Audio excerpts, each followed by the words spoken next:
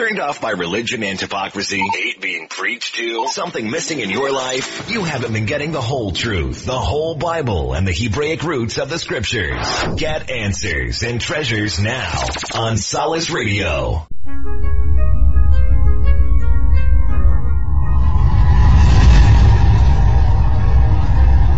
"4,000 years ago, the Creator of the universe made an everlasting covenant with Abraham. All the land, from the Euphrates to the Nile, belongs to the sons of Israel. Shock waves will shake the earth as heaven reaches down to fulfill that promise. Every nation that attempts to interfere with that covenant will march onto the battlefield against the Almighty. Prepare for a rude awakening."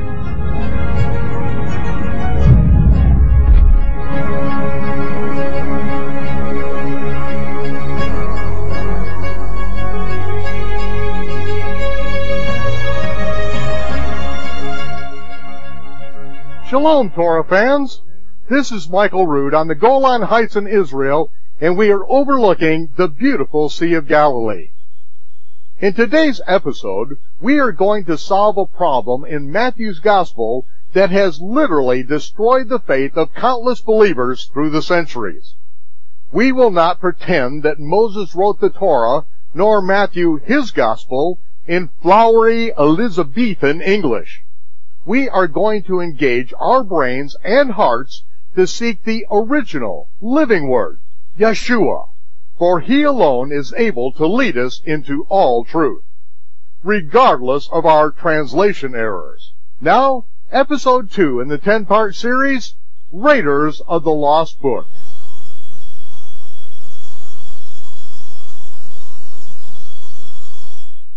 Let's find out what else we know about this Anointed One, this prophet. "Behold, the days come, saith the Lord, that I will raise unto David a righteous branch, and a king shall reign and prosper, and shall execute justice and judgment in the earth." Now, we know from David that he was promised that the Anointed One, the Mashiach, would come from his loins. He would sit on the throne of his father David. He would come through the kingly line, would he not? And then it goes on to say, "In his days, Judah shall be saved, and Israel shall dwell safely." Did anyone check CNN before you came tonight? Has this prophecy been fulfilled yet? Not yet. There are obviously things in the Scriptures that have not yet been fulfilled. We go on. Micah, here's another prophecy about the Messiah, and this is what the ancient sages, the rabbis of Israel, have all recognized.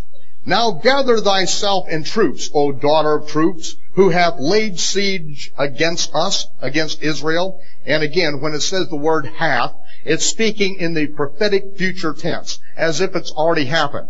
Now we know at this time we've come back from Babylon. We have been delivered from Antiochus Epiphanes and the Greeks. The next thing that's going to happen historically as we look back is Rome is going to lay siege on the entire land of Israel. And in the end, Jerusalem will be plundered. The Jews will be spread all throughout the earth, including all the remaining Israelites. And basically the land of Israel is going to be desolate. And it says that this daughter of troops who will lay siege against Israel, they, the troops that besiege Israel, shall smite the judge of Israel with a rod upon the cheek. And this judge of Israel they're speaking of is recognized to be the Messiah. What is this judge of Israel? The king who will be smitten on the cheek. It goes on. "But thou, Bethlehem Ephrath, though thou be little among the thousands of Judah," and remember, where is the Messiah coming from? From what tribe? From Judah.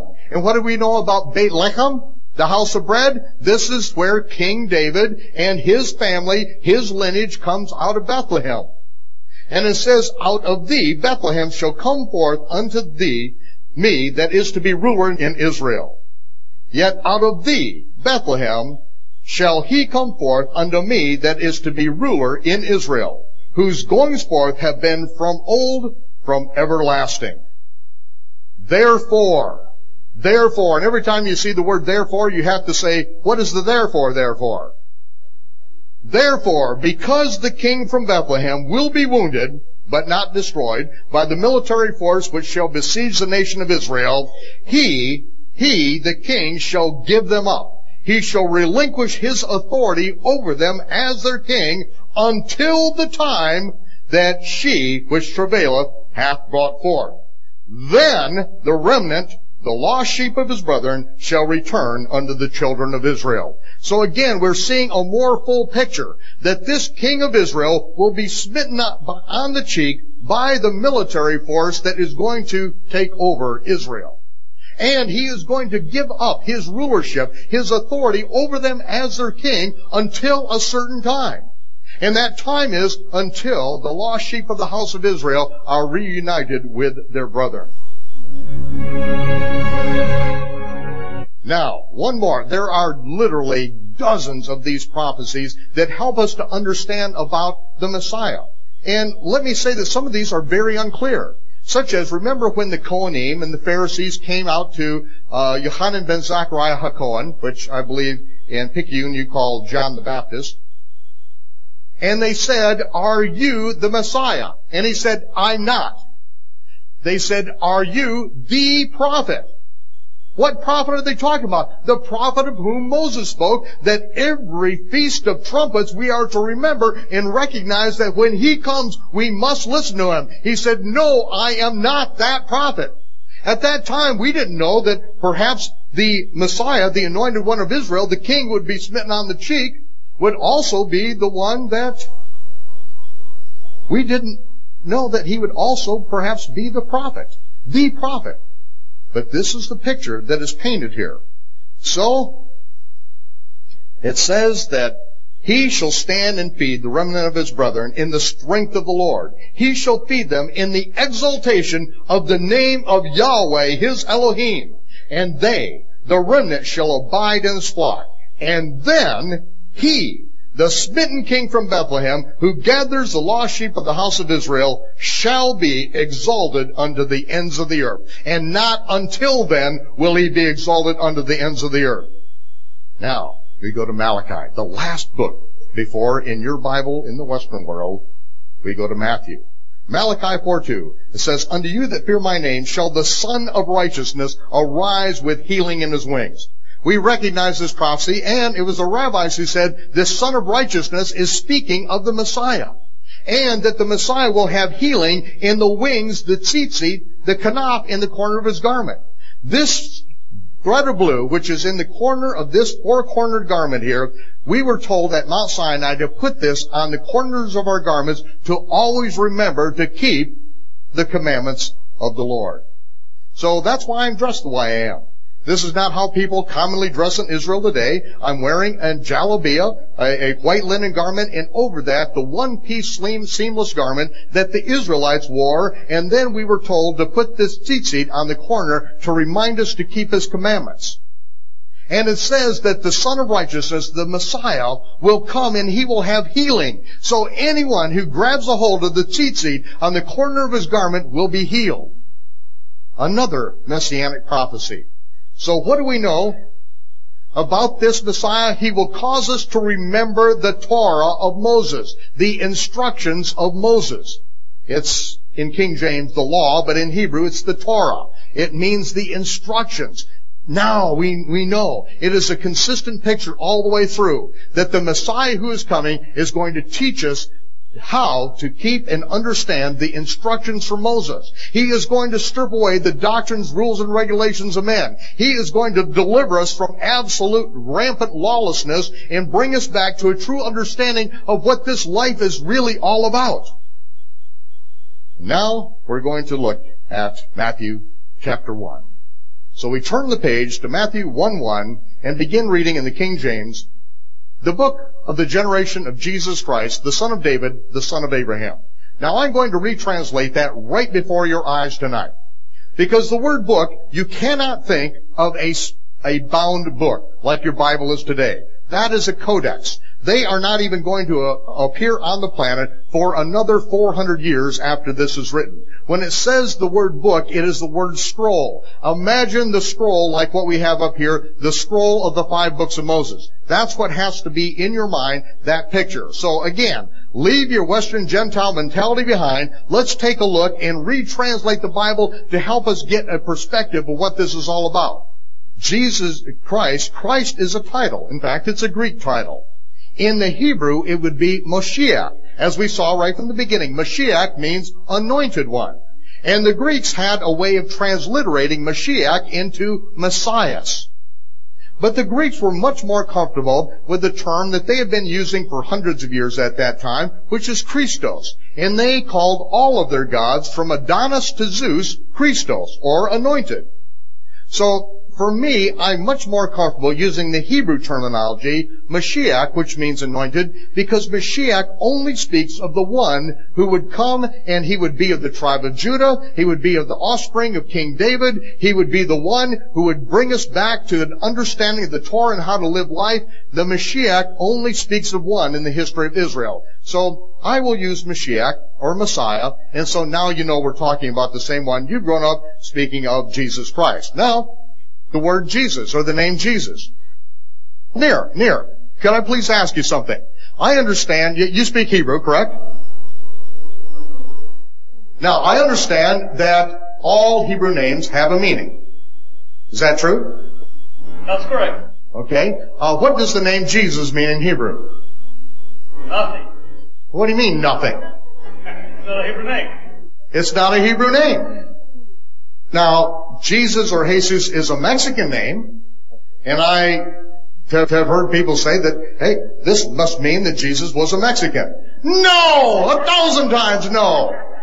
No! His real name was Yeshua. Now, of course, we have grown up, we've been hearing Jesus our whole lives, but Jesus is not even a Hebrew name. It has no meaning. So, let's translate this. And as it says, the son of David, by default. If he is a Messiah, he must be the son of David. So let's look at this. Here's how we can retranslate this to help us understand. The scroll of the genealogy of Yeshua, or the Messiah. The son of David, the son of Abraham. Now we're going to go through this genealogy and see that by verse 17, we are going to have all this put in a vice for us so that we understand what this genealogy is all about, what it's supposed to communicate to us, okay? So I'm going to need your help on this, okay? So, all the generations, as it says in Matthew 1:17, from Abraham to David are... Okay, that was very weak. We don't want to teach our children how to wrongly respond in school. Let's try it again. So all the generations from Abraham to David are 14 generations. Lovely.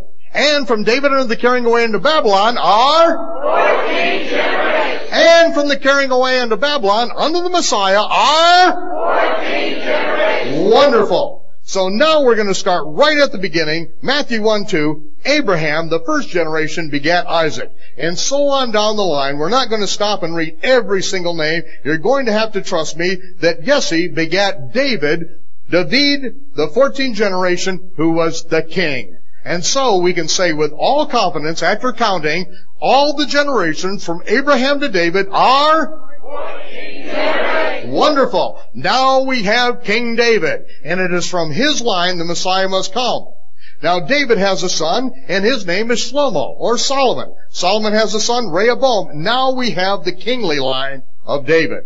And right on down the line to Josias, the 13th generation, who begat Jeconias and his brethren about the time that they were carried away into Babylon. So we can say, with all confidence, having a command of mathematics in the Western world, that from David and the carrying away into Babylon are 14 generations. Lovely. Now, after they were brought to Babylon, Jeconias begat Salathiel, Zerubbabel, and so on down the line until we come to Jacob, or Yaakov, the 11th generation, and Yaakov begat Joseph, his son.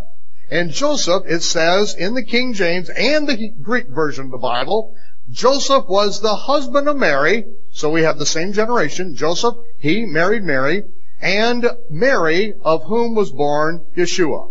Yeshua is the 13th generation. who was called Messiah. And so from the carrying away into Babylon under the Messiah are 14 generations.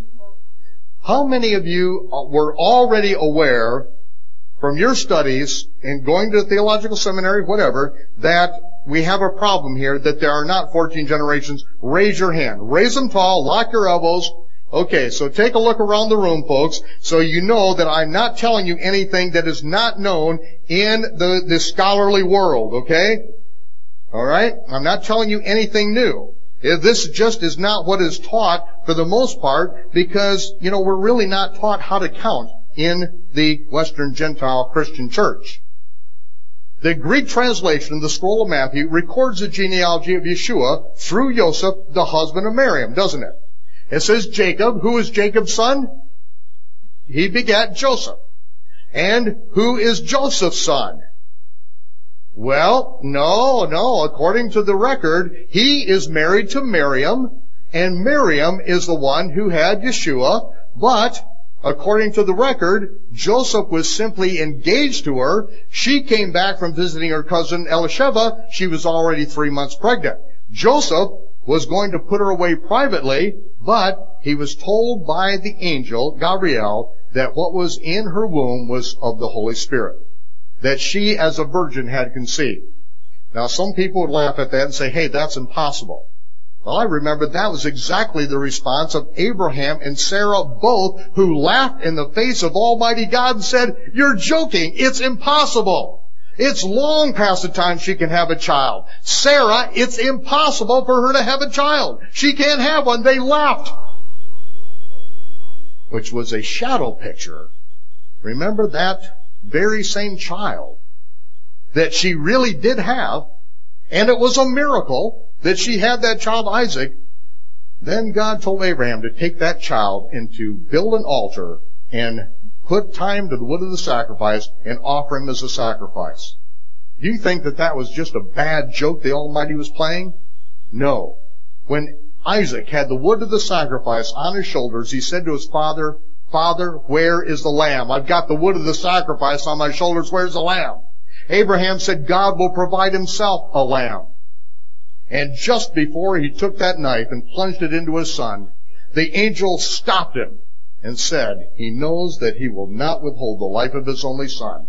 And a male lamb of the first year was provided as a substitute for the son. And throughout all of history, the male lamb of the first year was the substitute for the son. So, we shouldn't laugh when we hear that Miriam conceived. But is Joseph any relationship to Yeshua? No. Stepfather, that doesn't qualify him in the line of King David. This is all about Joseph being in the lineage of King David, right? But Joseph is not even a relative of his, is he? Okay, and we only have 13 generations. Does anyone see a problem here now? Do the rest of you see a problem? Okay, raise your hand if you see that there is an apparent problem here. Okay, wonderful. Now, according to the authorized King James Version of the book of Matthew, and according to every extant Greek text on the planet, from the carrying away into Babylon under the Messiah are only 13 generations. We can't even count to 14. We can't even get through the first chapter of the book of Matthew. And the problem is most of us have been brought up not to even care. Now, Luke chapter 3, verse 23, and Yeshua himself began to be about 30 years of age, being, as was supposed, the son of Joseph. Was he the son of Joseph? No, but people expected that he was conceived out of wedlock. In fact, when Yeshua was confronting the Pharisees ranted back at him and said, we be not born of fornication. You're lecturing us. You were born in fornication. We're not. Everyone thought that he was conceived out of wedlock. And it says Yeshua, as was supposed, was the son of Joseph. Now Joseph's father, Joseph was the son of Heli, right? So it says this is the lineage of Yeshua through what? Joseph, his stepfather, his supposed father, right? Isn't that what it says? Some people have tried to say this is Mary's lineage. Where do you see Mary even talked about here? It's not there. People have tried to make it up, but it's not there. Jesus, his supposed father was Joseph, not his real father, his stepfather. Joseph's father was Heli, Mathat, Levi, Jonah, Joseph. Oh, here's Joseph. He has a great-great-great-grandfather with the same name. Not very unusual, because Joseph is an extremely common name. Now, the Greek translation of the scroll of Luke records the genealogy of Yeshua through his stepfather Joseph, the husband of Miriam, correct? The Greek translation of the scroll of Matthew records the genealogy of Yeshua through his stepfather Joseph, the husband of Mary, correct? The problem is, according to the Greek and King James Version of the New Testament, there is no genealogical record whatsoever that Yeshua is related to King David. How many of you are already aware of this problem? Raise your hand. Okay? A number of people are aware of this problem. If he's not the son of David, he can't be the Messiah. Then why is it that I believe that he's Messiah?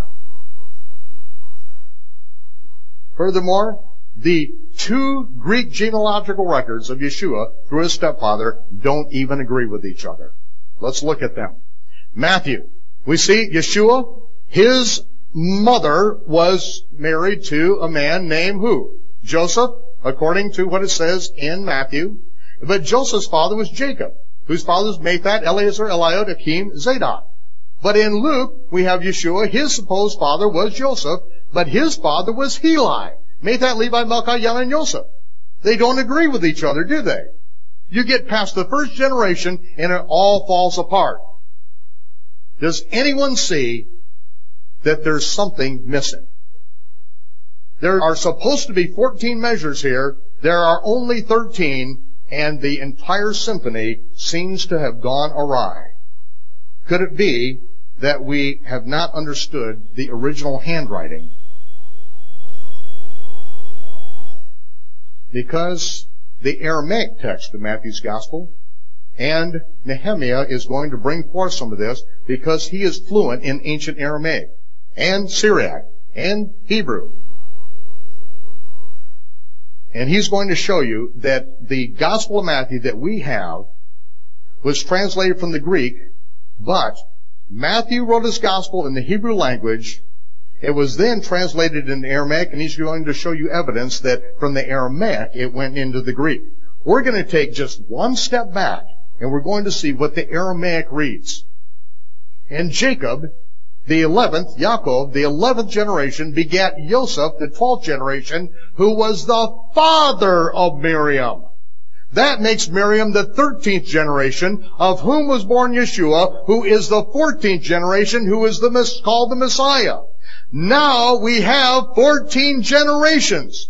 Absolutely perfect, not a single beat missing, and now we have the lineage of Yeshua through his only earthly parent, the seed of the woman, who goes right straight back through the kingly line of David, then all the way back to Abraham. Absolute perfection. But according to the King James, it immediately, the first chapter of Matthew, falls apart. There is no lineage of Yeshua through King David, and he is unqualified to be the Messiah. That's scary when we can't even get past the first book of Matthew. And I know some people say, if the King James was good enough for Moses, it's good enough for me. Well, let's take a look at this. From the carrying away into Babylon under the Messiah are, in fact, when it all comes down to it, if we dig just one layer back, 14 generations. Exactly what the Scripture says. It puts it in a vice. There's no way out of it. And finally, it all fits together. How many of you are thankful now, after hundreds of years of people not understanding this, that there is an answer that makes sense? Anyone happy about this? Joshua is related to King David through his only earthly parent, Miriam, the daughter of Joseph. In Matthew 1:16, Miriam's father, Givrah in Aramaic, was named Joseph, and he was the son of Yaakov, from the royal line of King David. However, in Matthew 1:19, Miriam's husband, Baalah in Aramaic, was also named Joseph, but he was a son of Eli. The Greeks used the word aner to describe both Miriam's father and Miriam's husband. But aner simply means a person, a man or woman of full age. The English translators completely missed the point of Matthew's genealogy by assuming that Miriam's father, Joseph, was the same person as her husband, Joseph. By simply consulting the Aramaic, which is one generation closer to the Hebrew original, we are finally able to count to 14. Join us again next time for episode 3 in our 10-part series, Raiders of the Lost Book. This is Michael Rood in the Galilee, bidding you shalom, peace, and I will see you when the smoke clears.